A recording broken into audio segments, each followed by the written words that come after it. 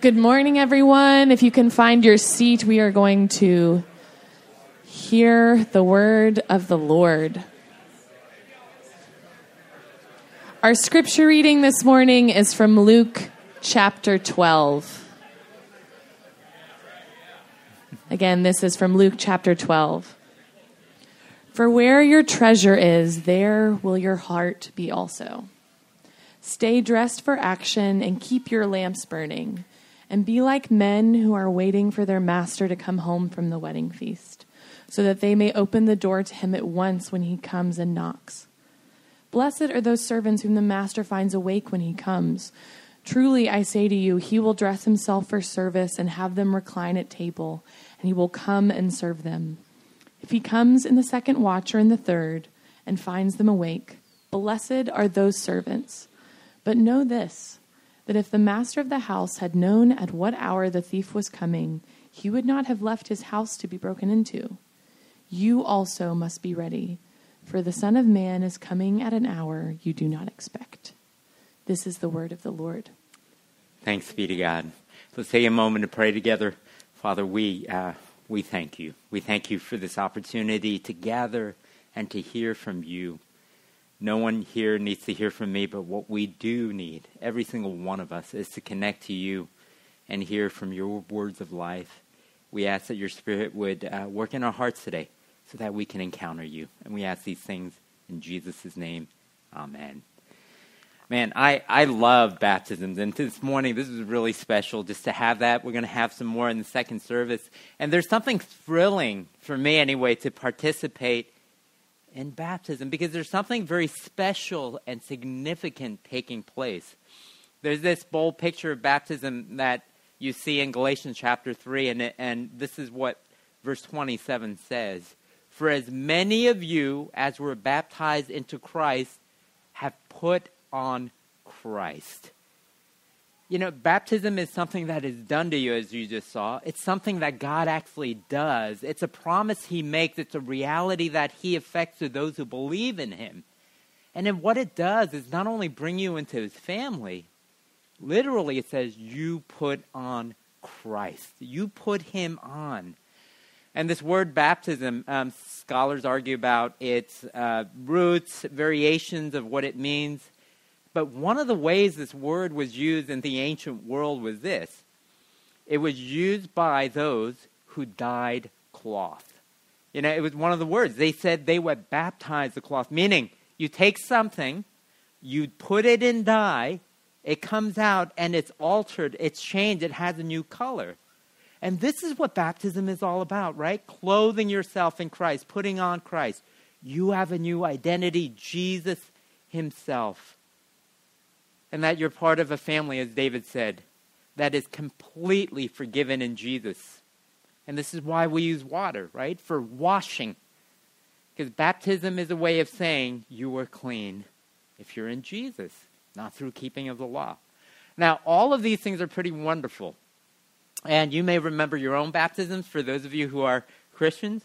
And you remember celebrating God's work in your life. And I know as soon as you get beyond all of the joy of that, oftentimes, very quickly, we start asking the question, how do you sustain this? You know, because it isn't always a smooth sailing from here on out. Being a disciple of Jesus is challenging. And in Luke chapter 12, this is what Jesus has been pointing out to us. Actually, the chapter begins with, if you recall, beware of the leaven of the Pharisees, which is hypocrisy. He is warning the disciples about hypocrisy. Beware of those teachers, these false teachers. And of course, look for the leaven in ourselves. Be aware of it yourselves. And then in verse 4 through 12, Jesus begins to talk about persecution. Again, a very discouraging topic. That there are literally people who are physically persecuted and threatened because they want to worship Jesus.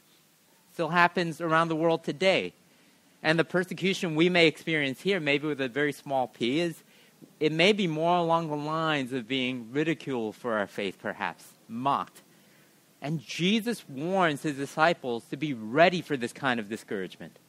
In the last week, we saw Jesus warn his followers to watch out because of life's anxieties easily divert our attention away from God's faithful care of us.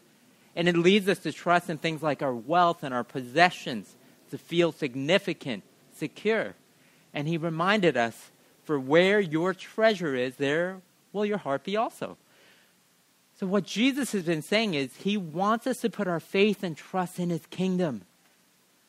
That should be our treasure, not our money or any other hope that the world holds out for us, because all of those things are very temporal.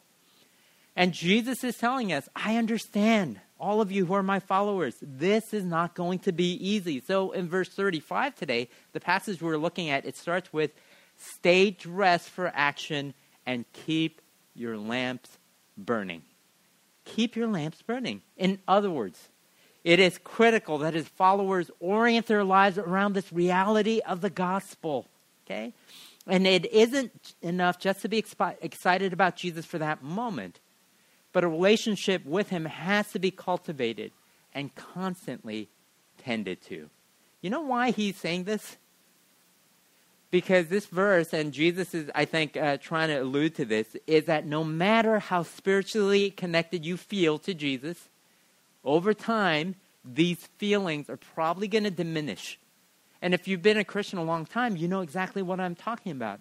When you first become a Christian, you are so excited and you think that sense of joy is never, ever going to fade away. But the minute you stop giving your utmost attention to God is the minute it feels like all of those things start to fade away. You know, it's kind of like a campfire. Or if you have a fireplace in your house and you get that fire going, what do you have to do to keep it going? You have to tend to it. You have to make sure air flows through it. You have to make sure to put another log on it, because if you stop, that fire is going to eventually go out. And we see this spiritually with Jesus' own disciples, right? Think about it. These people were with Jesus for 3 years. They heard his teaching. They saw his miracles. They experienced his love. But on the night he was arrested, they couldn't even stay awake with him in prayer in the Garden of Gethsemane, right? And as Jesus was, let's say, handcuffed and being taken away, if you remember, Peter denied him 3 times. When people asked him, don't you know this guy? Weren't you with him? The rest of the disciples, they weren't any better. They all scattered and hid. Now, if they're prone to that, I don't think we are immune to all of this. Does this mean we're never really going to be children of God and we just have to be discouraged? No. We have to remember Jesus forgives and welcomes, restores spiritual failures like the disciples and us. But here's what I want us to remember. Look, some of you have had experience of God at certain points in your life. And it has left this emptiness in you because you realize nothing can replace that joy and you desperately want to experience that again. Do you know what I'm talking about? Maybe that's some of you here today. Others of you are saying, I've heard about this thing and I really want to experience it. I want to taste and see that God is good. My Christian friends have told me about it.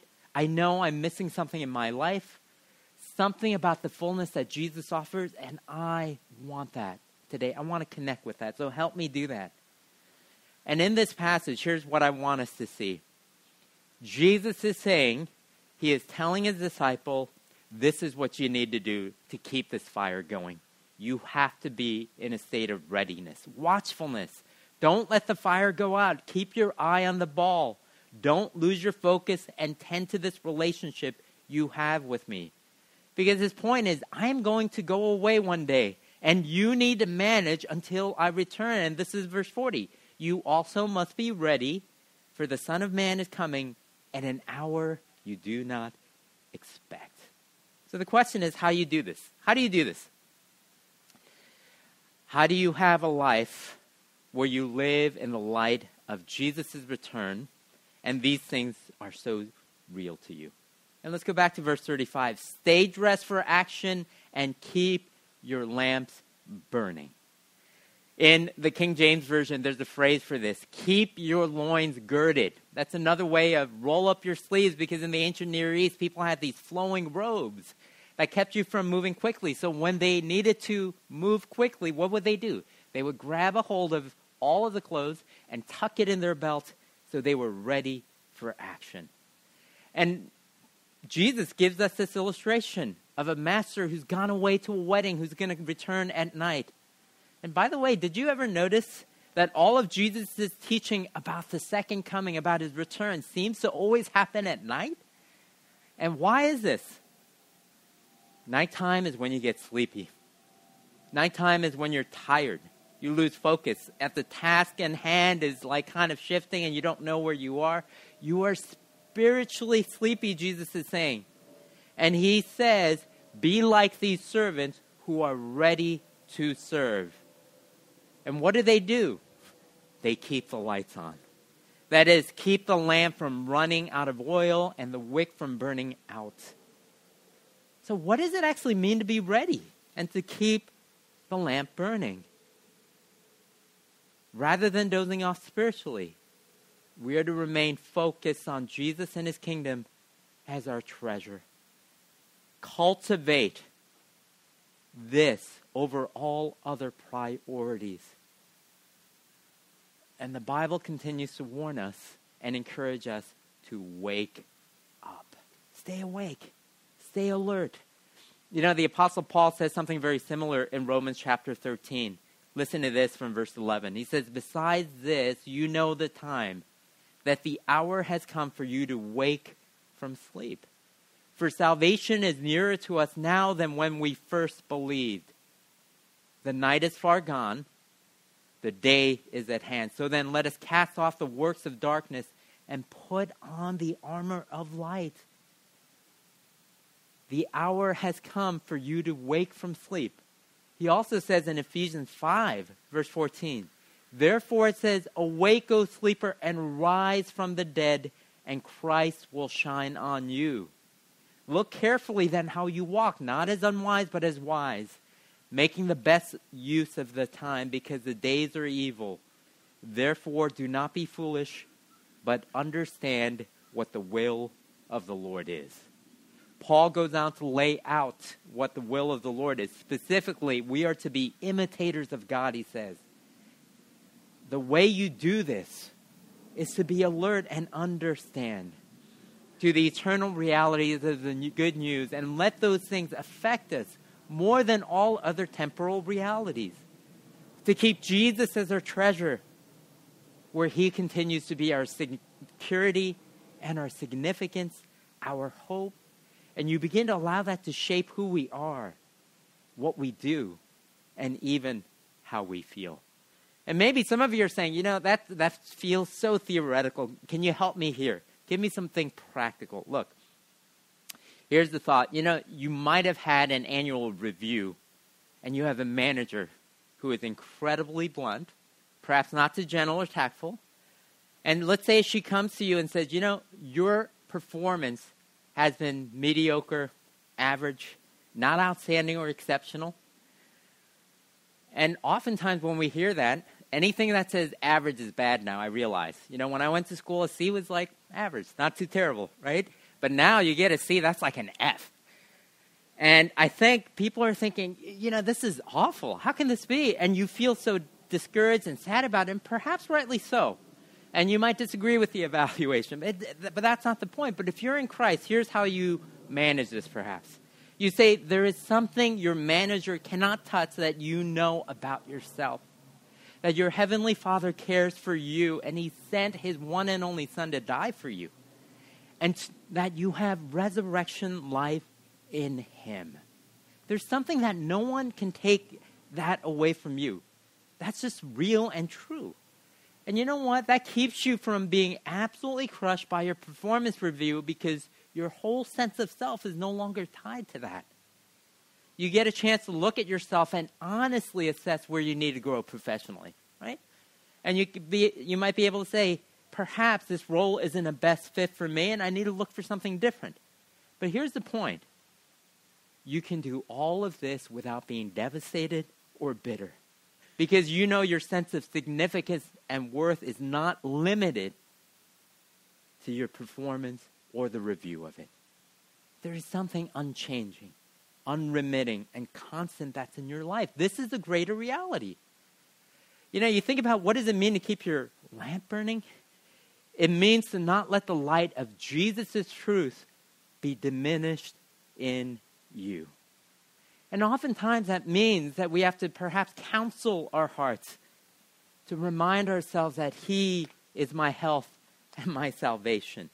The only thing, again, that's not going to be taken away, my treasure in heaven, this thing which God has bestowed on me. I didn't earn it. It was given to me. It's a gift from God.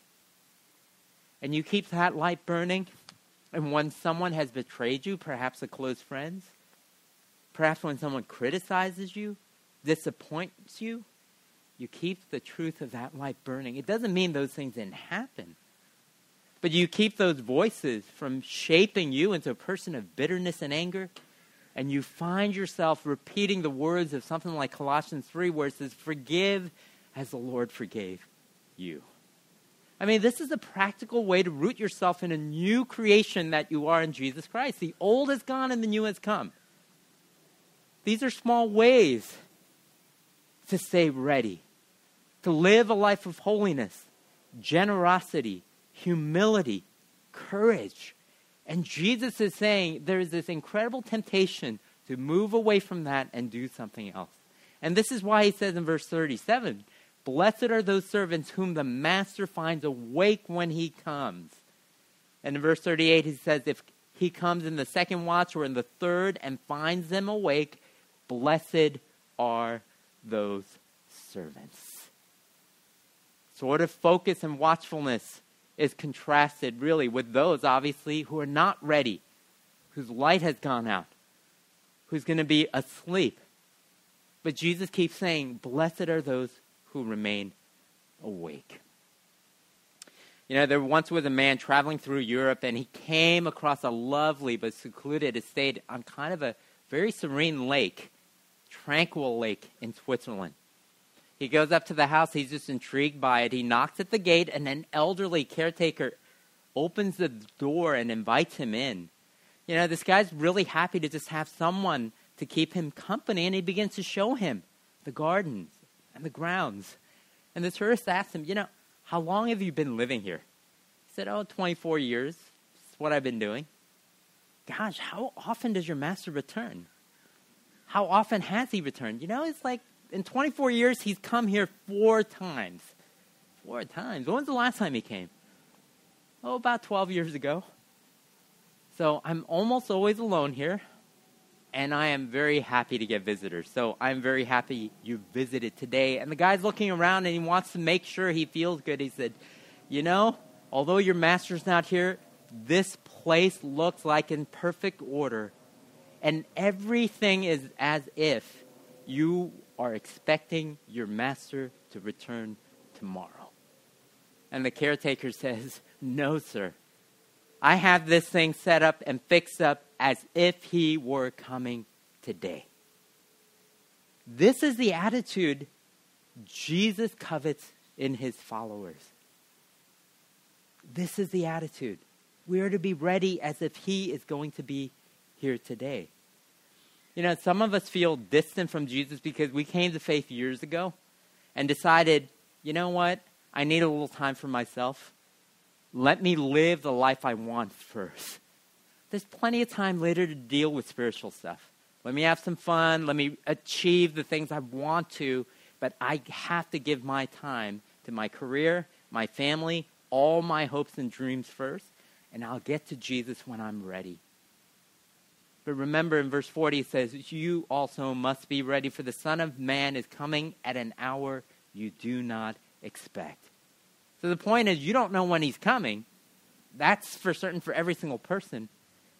But the one reality that's true is he will return, you see.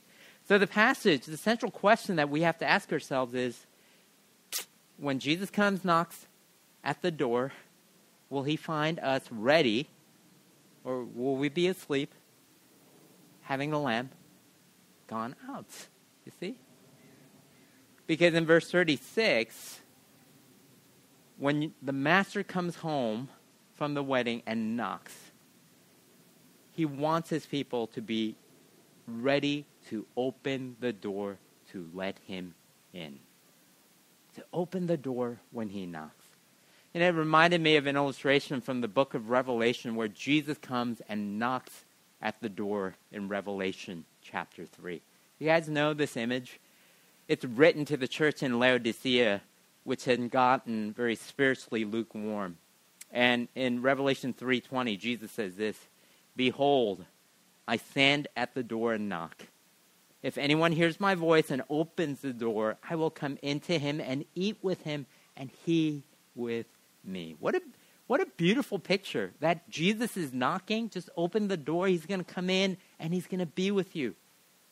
And this is an image of Jesus with his church, his disciples. He's at the door. And by the way, Jesus is always at the door. Okay? And we never know when he's going to come back a second time, but he is always ready. He wants to come in. But it's interesting to note in verse 20, it's not only about Jesus coming in glory, but it's about this anticipation of his coming. And he's ready always and wanting to have a relationship with us. And if any person opens that door to Jesus, he's going to come in, sit down with you. He's going to eat with you. And you know what this suggests? The solution to our wanting more of Jesus is to stay awake, be ready, and actually open the door. It's actually not a difficult teaching to understand, but it's actually hard to pull off. In the Gospel of Luke, if you think about it, there's a whole kind of list of images that come along that show Jesus knocking on the door. And I want to just pick 3 that are unique to Luke to explain how this works. In Luke chapter 10, which I preached on a few weeks ago, Jesus shows up at Martha and Mary's house and he knocks on the door. They invite him in. And that's a scene where Mary's sitting and Martha's very busy. But when they open the door and invite him in, you know what happens? Their lives are changed. There's great blessing. You go to Luke chapter 19. You see Jesus is walking through the streets and there's this man named Zacchaeus. He's kind of short in stature. He really, really wants to meet Jesus. So he gets up in a tree because he can't see over people. And Jesus, as he's walking by, sees Zacchaeus. And he says, "You know what? Hey, Zacchaeus, come down from the tree. I need to go to your house. I'm going to stay there today." He invites himself to Zacchaeus' house. And you know what Zacchaeus does? He receives him joyfully. And it's a season of remarkable change in his life. And he comes to faith. And it's an amazing scene. Again, he invited Jesus. He opened the door. In Luke 24, you have 2 people on their way back from Jerusalem as they are walking with a stranger who happens to be Jesus, but they don't recognize him.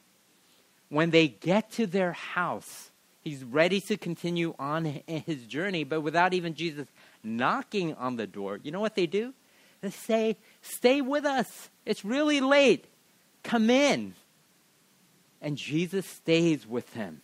And they receive this wonderful blessing when the gospel is open to them and their lives are absolutely turned upside down. This is how things work in the Gospel of Luke. He's saying there's going to be a day when Jesus actually shows up and knocks. And when you hear his voice, invite him in. If you've heard his voice before, this passage is saying, maybe you need to make sure to be ready to be focused on this so your heart and our minds and everything else doesn't drift. And Jesus is saying, when you do this, and I love verse 37, he is so happy. This is an astonishing verse. He said, "Blessed are those servants whom the master finds awake when he comes. Truly I say to you, he will dress himself for service and have them recline at table, and he will come and serve them." Do you see what happens? He comes in, and you know what he begins to do? Instead of the servant serving him, he's serving them. He's reclining at the table with them. He's reclining at the table with you. He's saying, you're going to get more of me. You're going to experience the joy of knowing me. You're going to experience life change. You're going to experience confidence, security, because he is with you. He's ready to do this. And you know what? We know this is true because when Jesus went to the cross, he was ready.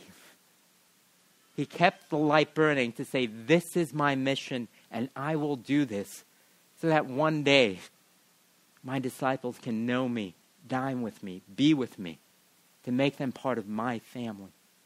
This is a God that we are called to trust, to wait on, to invite in. And that's what we're invited to do, to keep that light burning, be ready, and to say, hey, I'm going to keep my mind here and my heart here and follow him. Let's go to him in prayer. Our Father and our God, this morning we thank you that you give us words to challenge us. Give us words also to comfort us. That Jesus, you delight to come in and to sit and to dine with us. What a beautiful picture of what you want for us. And this is something that can be life-changing, and we ask that this morning that you would allow your Spirit to meet us in this profound way, so we would know the joy and to feel encouraged, so that we would continue to walk with you, to experience you, whether it's for the first time or for the 100th time. And we pray these things in the name of your Son. Amen.